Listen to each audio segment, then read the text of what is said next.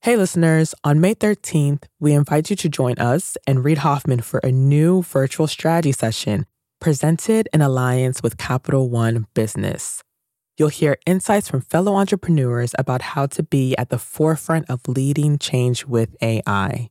So, go to mastersofscale.com AI strategy right now to register for free.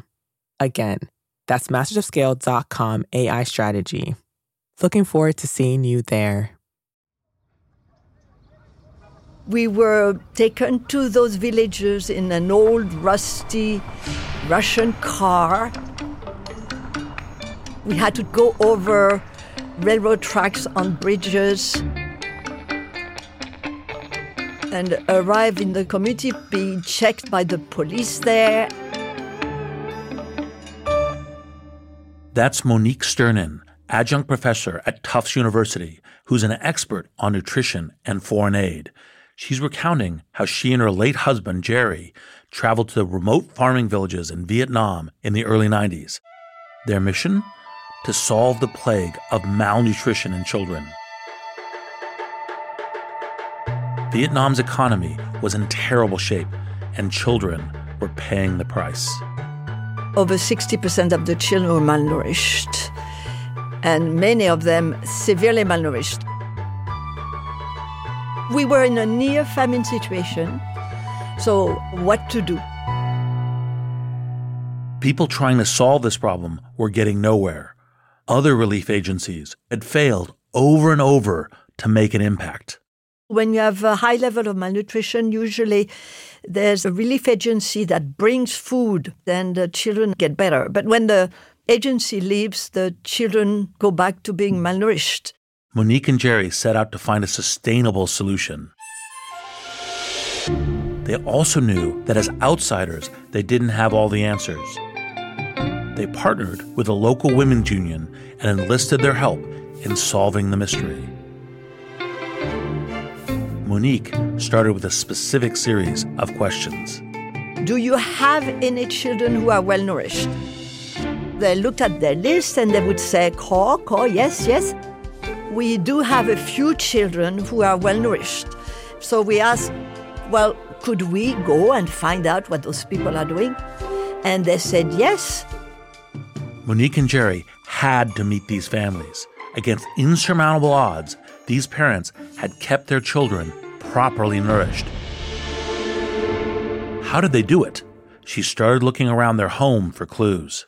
I saw some crabs, little crabs crawling out of a straw basket. And I said, oh, you collecting crabs? And they said, yes. And I said, do you feed your children these crabs? And they looked at each other. They were a bit ashamed. In this community, eating crabs was considered a taboo. And they said, yes. So we said, oh, but this is a very good food for young children. Monique stumbled onto the answer that she had been looking for. Crab meat. Far more nutritious than the rice-heavy diets most farming families here lived on. It was a key to keeping kids nourished. She learned more, too. We looked at other things, how often they were feeding their children. Because most of the kids in this community spent the day with their parents in the rice fields, they were only able to eat twice a day. But in this family, who had more mouths to feed, the kids stayed home and ate frequently.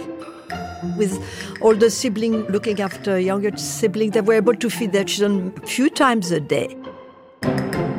This ingenious family had also mastered hygiene, which helped them fend off disease. We noticed that they would wash their children's hands quite frequently. If the child was playing with a dog or picking up some flip-flops from the ground, they would actually quickly wash their hands with water. Crab meat, eating frequently, washing their hands. These were practical habits that could keep kids healthy in the face of poverty. And Monique had figured it out by going to the source. Now, how to spread the word. Once again, they went to the source. They worked with local groups to organize gatherings. Families would bring their children to a neighbor's house to get an extra meal, and they would have to bring food, shrimps or crab that they could find easily in the rice paddies. These food sharing programs were not only where the kids got nourishment, it's where the parents learned these new ideas on how to keep their kids healthy. The result was a success. Within a year, over 1,000 children had been rehabilitated. We were able to prove with very good data that it worked. To date, these programs have reached 2.2 million people, saving 50,000 malnourished children. But what I want you to notice in Monique's and Jerry's work is the way they arrived in Vietnam, not with answers, but questions. Instead of reinventing the wheel, they looked around for someone already driving a metaphorical car. The same approach works for organizations in every field. I believe that when faced with an impossible challenge, you should scout for someone who's already solved it. You got to have incredible talent at every position. It's like this huge push. There are fires burning when you're going home. Can you believe it? Such an idiot. And then you go back to, this is totally going to be amazing. There are so many easy ways. So what to do? I have no idea what to do. Sorry, we made a mistake. But you have to time it right. Oops. Working out of a 3-bedroom apartment. Stuff that just seems absolutely nutballs. 10 years later, I was like, well, that's just how you do it. We haven't made it. Just how you do it. This is Masters of Scale. Hi, listeners. It's Erica Flynn, VP of Alliances and Audience Development at Wait What, the company behind Masters of Scale. My day-to-day consists of nonstop communication, not only with my immediate team, but with our current partner relationships and with incoming leads from possible future partners, which is why I rely on the ease of Grammarly to keep my communication clear and efficient. One confusing email can turn into several confused replies, which can turn into an unexpected meeting which no one wants, needs, or has time for. Having Grammarly on hand as my trusted AI writing partner not only streamlines my extensive to-do list, it minimizes miscommunication by quickly and efficiently synthesizing information and carefully curating tailor-made responses to specific groups. In fact, companies that use Grammarly to communicate can save 19 days per year per employee. Grammarly eases the writing process. It's a writing partner from the blank page to the last word typed before hitting send. Join me and over 70,000 teams who trust Grammarly to work faster, hit their goals, and keep their data secure. Visit Grammarly.com to learn more. That's Grammarly.com.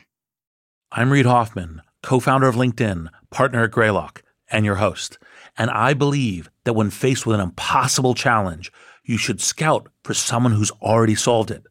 When we talk about invention, or its entrepreneurial cousin, innovation, we also need to talk about a peculiar challenge organizations face as they scale.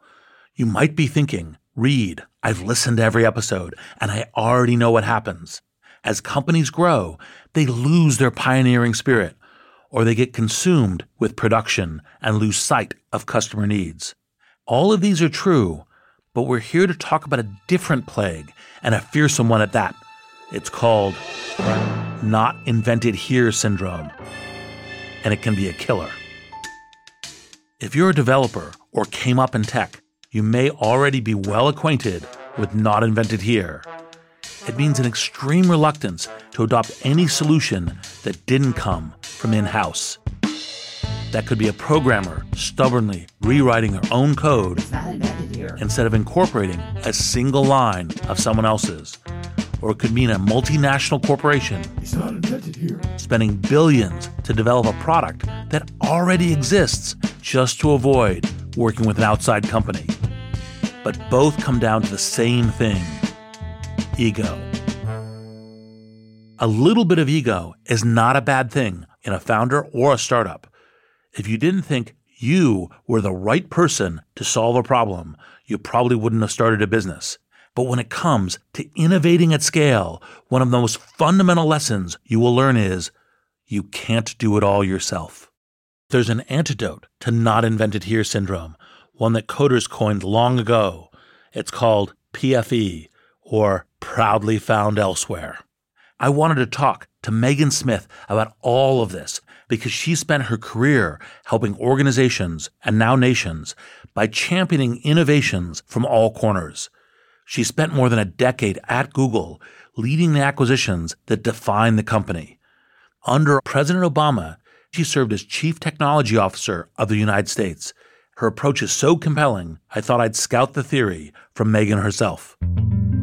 One of the things that is a key insight for scale, I would call scout and scale.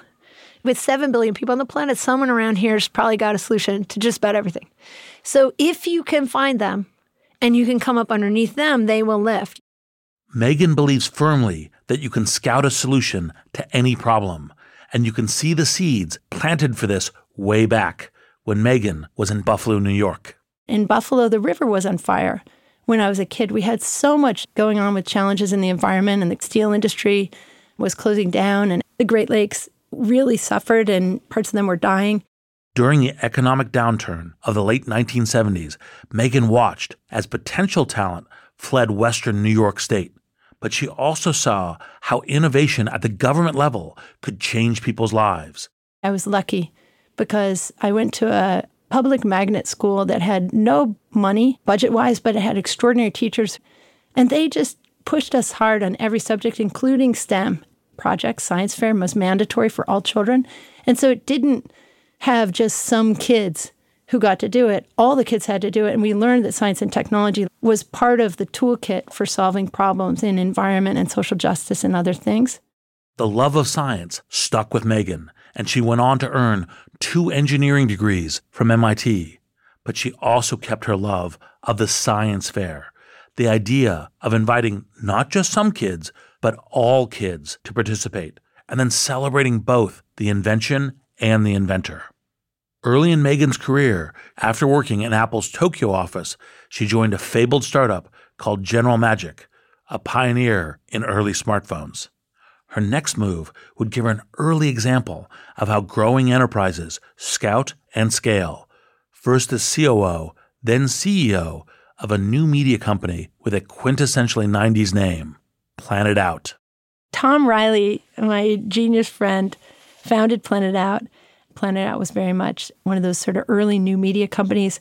We were really focused on LGBTQ communities and allies who were on the internet at scale, but didn't have the same offerings of content and community. Planet Out started as a content creator, running a host of websites aimed at the growing LGBTQ community getting online for the first time. But as they grew, Planet Out found that they were being scouted by bigger platforms that wanted to reach this community too. The big companies like AOL and Microsoft and Netscape and Yahoo were very busy building offerings. And so they wanted to serve LGBTQ customers, but it was hard to have that skill set with other things they were doing. And so we are often partners with all of them. What Megan observed at Planet Out was a growth model built on cooperation. The internet giants of the time worked with Planet Out. We ran our own websites and AOL sites, but we also ran the LGBTQ areas of those other, they were called portals at the time. So we were the LGBTQ or gay news of Yahoo or the partner of AOL. And the bigger they grew, the more Megan could put to use the lesson of scouting outside your company to find who is innovating around you, and then working together. As Planet Out scaled up, they acquired more and more media startups with similar missions and ultimately became the largest LGBTQ-related media company in the world. Megan stayed on until 2001, and then in 2003, she joined Google. At that time, Google was still mainly known as that search engine with the intriguingly blank front page. But Google had big plans to expand past search. As VP of New Business Development, Megan oversaw a number of the early acquisitions that drove its growth. Megan also led early-stage partnerships, responding to ideas from Google's product and engineering teams. Google engineers have a lot of ideas. We were doing all the early stage deals. So anytime any engineer across a company or product manager had ideas, whether it was something that became big like Gmail or Google Docs, we had to go find the first of a kind partner. If you look at Google, it's probably half the products come from in-house incubation, of course, search, Gmail, others, but a whole bunch of them, the other half, YouTube and Android and others, come from welcoming extraordinary teams. I asked Megan to share her playbook around those early acquisitions. Some of those early stage deals led to massive new projects, right? Google Maps, Google Photo Sharing. What was the process by going from an early acquisition or a thought that we should play in this area and buying a small product, a team for talent, into the global scale that Google had? It's about seeing talent and enabling talent. Let's take Google Earth and Maps and those. There's really 3 acquisitions there. The Keyhole team that became Google Earth, the Where to Tech team, which was actually 4 people doing more of the basic map stuff, and then another group called ZipDash. They were, at the time, figuring out traffic. It's in the nexus of all that different talent coming together. As they came in, they led. The baking of the 3-tiered cake that became Maps and Earth is a perfect example of how you can scout for existing solutions and scale them. Google could have built the entire project in-house from scratch. They could have spent time and money creating a product to compete with and eventually destroy Keyhole and Where To and ZipDash. But instead, Google invited them to join the team and continue scaling their individual ideas. Now, at this point of the story, you might be saying, wait, did it really play out that way? Were the teams really invited in, or was it more like an ultimatum? Join me or die. And by the way, once you join, welcome to the machine. Well, it can happen that way. You might even remember on this very show, we've seen teeny startups struggle in the claws of tech Goliaths. This is what Drew Houston of Dropbox said about partnering with big companies. They would come in with this cavalcade of middle managers and they spin your wheels for a long time. But at the end of the day, these big companies aren't going to do you any favors. And so the idea of a startup partnering with a big company 99.9% of the time just ends up in a bunch of wasted effort and can kill the company. Then if you're really unfortunate, you actually get the deal and then you get spun around by this massive machine. You may be nodding your head along with Drew, because this happens in Silicon Valley all the time. But Megan had a different approach. She wanted to help inventors keep inventing. I've done so many acquisitions. I know entrepreneurs are almost genetically predispositioned to do their thing. They are going to do that. So I think in this case, it's find this extraordinary entrepreneurial person who just knows what they're doing. And so in an acquisition, put them in charge and be like a venture capitalist. Come up underneath them, give them what they need.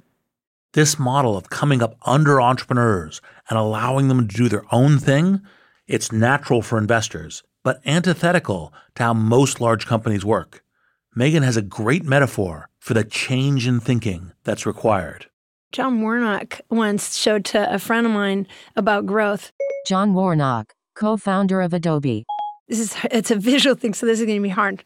A lot of times when people think there's a company, they draw a triangle at the top of the page, and then imagine that the triangle grows down. That's how the company grows into a big, pyramid, let's call it if it's 3D. Instead, he drew at the bottom left corner, the pyramid, and then he lets it grow upwards to take over the whole page. And some of the team are going to come up with you. Some of the team are going to go sideways with you. This is a much more supportive model. This top-down growth model seems natural when you're part of the founding team. You think, I'm the first engineer, and so I'm going to be the head of engineering for the company's whole history, and all of the teams will report in under me. And that's challenging to the entrepreneurial spirit. People don't found startups with a dream of going to work for the massive machine Drew Houston spoke of. Megan believed that for new partnerships to thrive, Google needed to do more than find great talent with groundbreaking ideas. They needed to let their new acquisitions continue to do their thing, while the company lends support. The approach worked. There's data that bears Megan's theory out. We did an analysis, looked at how many people were still at Google from the core geo teams at the 6-year mark. It was like a huge number of people because they basically came in and built their vision inside of this larger home base. granting talent the autonomy to pursue their vision as relentlessly as they were flying solo. That was Google's secret to scaling out in a way that would last. Step 1, specify a goal. Step 2, scout for who's already solving it. Step 3, invite them in and help those inventors keep inventing. Megan stayed at Google for over 10 years. While at Google, Megan also led the nonprofit Google.org and became VP of Google X. Megan didn't know it, but at this time, she was the one being scouted. After the break, we'll follow Megan to the federal government as CTO of the United States. Hey listeners, it's Jodine Dorsey, the VP of Live Events at Wait What, the company behind Masters of Scale. I am constantly tasked with reaching out to teams across a wide spectrum of professions and the vastly different personalities that go with them. Grammarly helps me quickly shift tones to better communicate what I want to say and saves me valuable time in the process. Our upcoming Masters of Scale Summit event features top-tier speakers from CEOs to founders to political leaders. Grammarly's ability to produce on-brand writing helps me properly prepare for each and every thought leader I interact with on stage. It lets me generate the most exciting specialized content for our audience. In fact, teams that use Grammarly report 66% less time spent editing marketing content, which I've seen firsthand with my Summit team. Join me and over 70,000 teams who trust Grammarly to work faster, hit their goals, and keep their data secure. Visit Grammarly.com to learn more. That's Grammarly.com. Before the break, we heard how Megan helped turn Google into an environment for small entrepreneurial teams to flourish. What was the first call like for, hey, we're considering a possible CTO for the United States. Let's talk. How did that come about? So I was in Africa.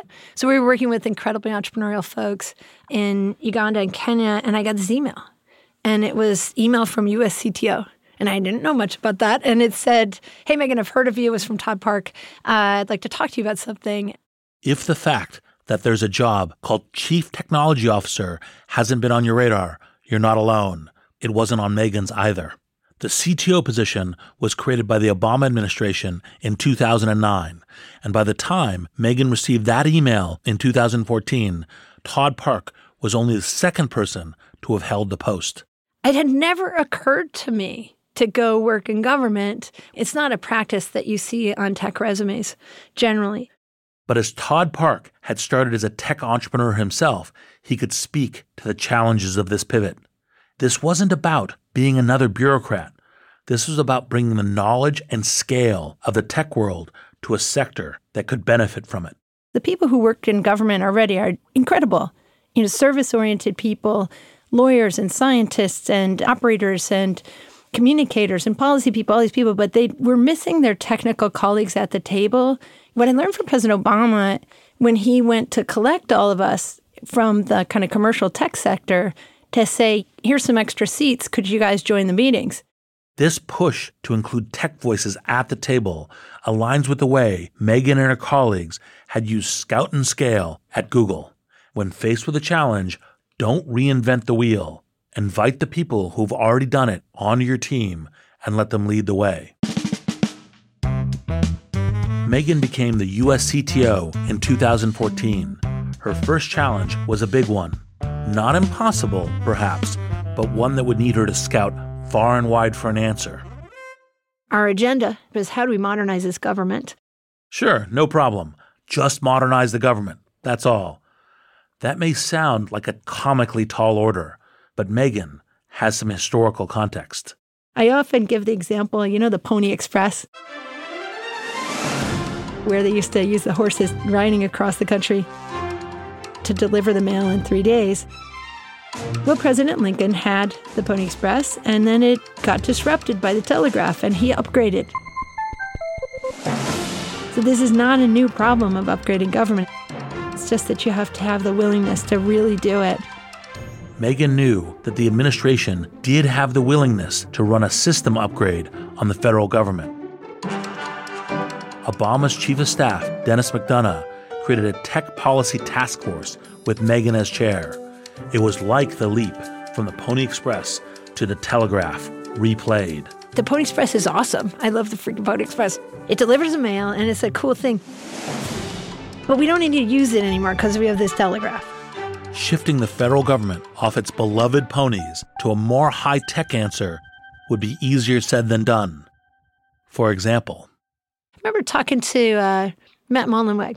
Matt Mullenweg, social media entrepreneur and web developer, known for developing the free and open source web software WordPress. I remember talking to Matt Mullenweg, and he told me that he was really excited because finally the State Department was going to start using WordPress templates.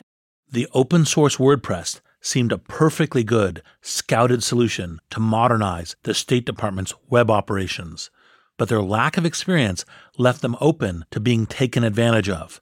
Rather than a fast, easy implementation of WordPress, the government's procurement process dragged on, and in the end, they ended up paying millions of dollars to use a free tool. Now, someone in the State Department, had they had this knowledge, would have just not done. They would have figured out how to modernize that choice and not cost the American people so much money, but the person didn't know. So lesson learned, when adopting outside innovations, you need to pay just as much attention to the implementation process as you do the search process itself. And before we move on, let's take a moment to break down how to do that. One of my favorite things I call wisdom of threads. When Megan says threads, she's talking about email threads, but the idea can apply to any type of communication. You just kind of put a question out to people, and if you actually have CC'd the right group of people or enough breadth, like diversity of opinions, you could say, hey, I was looking at this thing. What do we think about this? And then you get one person's like, I love this because of blah, blah, blah. Oh my God, that's the most idiotic thing you ever thought. You're back and forth. And it isn't that they're writing to me. It was that the other people were witnessing the conversation and responding to it. It was an open conversation of that particular group. And out of the wisdom of the thread, communicating with each other, you could see whether to do the thing pretty quickly. And it was a really fast scale technique somebody could use to quickly discern a decision. Megan and I actually part ways on this theory very slightly. Megan is strongly in favor of the breadth of opinions she mentioned. My thesis is if you include everyone, you can fix nearly everything. I tend to think it's less about breadth and more about selective scope. I absolutely agree that diversity of opinions is critical. We tend to make our worst mistakes when our scope of advisors is too narrow, too insular, too much like ourselves. But as anyone who's been on a long email thread with a lot of people CC'd knows, a thread that's too broad can turn to utter cacophony. In reality, everyone's threshold for a number of people CC'd is a little different. The important thing is to make sure that every single person CC'd has a good reason to be on the thread. As the head of the Tech Policy Task Force, Megan made sure that the wisdom of threads was used in full effect at the federal government, a place that's not exactly known for its tech savvy, or what Megan calls it. We call it TQ, like Tech IQ. One way they increased the government's TQ was to make sure more tech voices were included on project threads. Or, as President Obama had told her, here's some extra seats. Could you guys join the meetings? The task force started filling in those extra seats. One project stood out to Megan. One of my favorite projects that happened was someone knew that California was rebidding the child welfare software. And the current RFP they had was $500 million. RFP, request for proposal. It was a 1,500-page RFP that would be delivered in 5 years by one proprietary vendor. Now, we wouldn't do anything like that ever in technology, but faced with no other option, that's what you might choose. Remembering what happened with the State Department and WordPress, they developed a faster, better, and cheaper open-source version of the software. It's not proprietary, and it's $150 million, not $500 million. Saving taxpayers $350 million while improving California's child welfare system is impressive. But the real achievement relates back to Megan's ethos of scout and scale.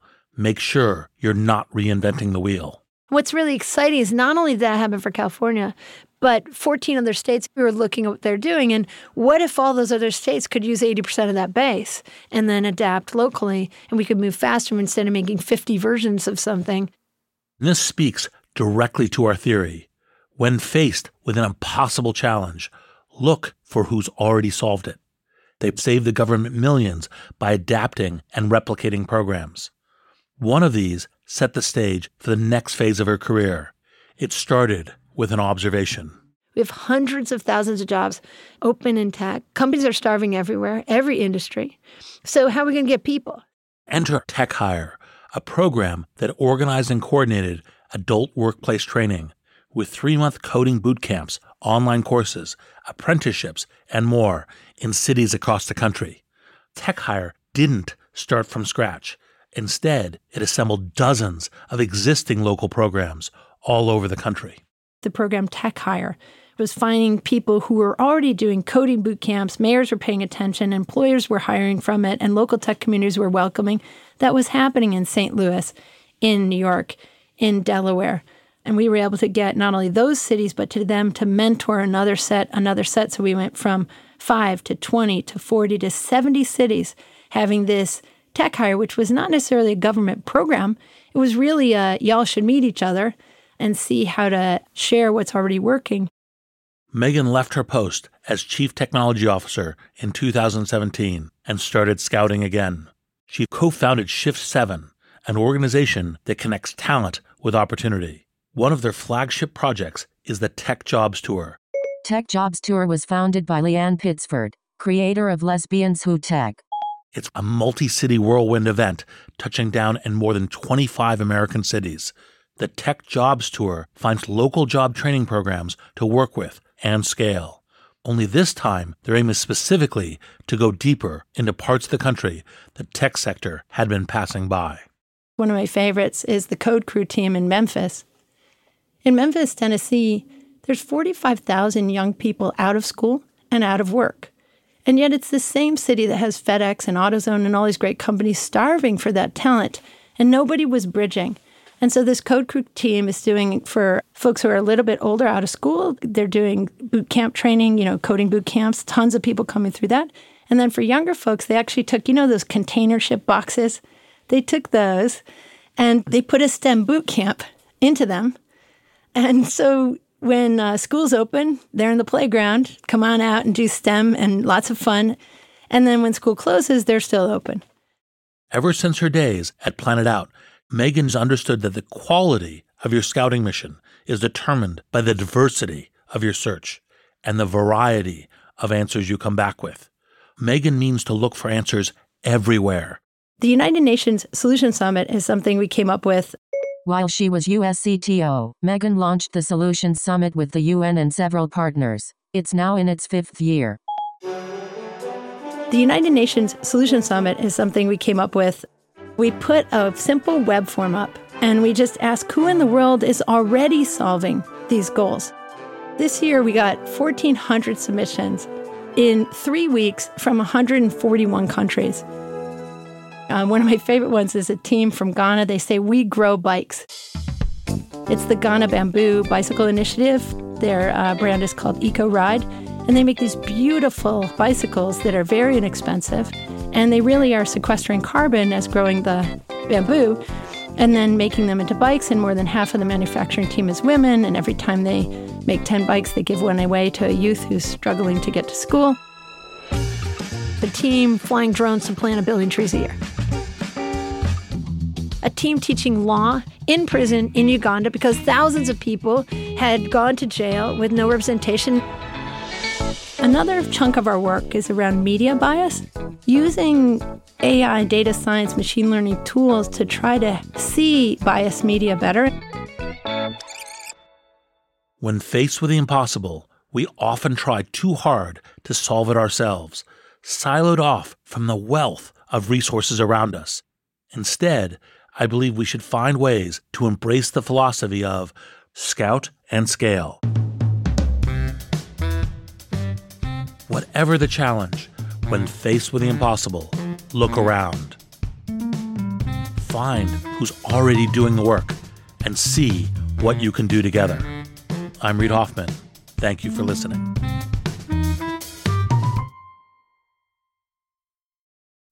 Hi, everyone. It's Jeff Berman, CEO of Wait What and co-host of the Masters of Scale podcast. Like many of you, my to-do list changes by the minute. Whether I'm working with partners or hashing out legal documents or brainstorming with our team, there is never a shortage of tasks that require attention and constant communication. Like Masters of Scale co-host Reid Hoffman, I know artificial intelligence is a huge part of our future, and Grammarly is an enterprising leader in AI. With Grammarly, what used to take a few hours only takes a few clicks. It's like having a collaborator for my writing, helping me generate better first drafts and tailoring messages to our specific audiences. It's not only a superior AI tool, it is a safe AI tool. And as a CEO, security is always top of mind. Grammarly has 14 years of experience and a business model that never sells our data. Security has been a priority since day one and continues to be integral to Grammarly's values today. Join me and over 70,000 teams who trust Grammarly to work faster, hit their goals, and keep their data secure. Visit Grammarly.com to learn more. That's Grammarly.com. Masters of Scale is a Wait What original. The show is recorded on-site in California and produced at the studio inside SY Partners in New York. Our executive producers are June Cohen and Darren Triff. Our producers are Chris McLeod, Adam Skuse, Jenny Cataldo, Jordan McLeod, Catherine Clark-Gray, Hallie Bondi, and Ben Manila. Our supervising producer is Jay Punjabi. Music and sound design by Ryan Holiday and Daniel Nissenbaum. Mixing and mastering by Brian Pugh. Special thanks to Chris Ye, Elisa Schreiber, David Sanford, Saida Sapieva, Bob Safian, Christina Gonzalez, and Sarah Sandman. Visit mastersofscale.com to find the transcript for this episode, and be sure to subscribe to our email newsletter.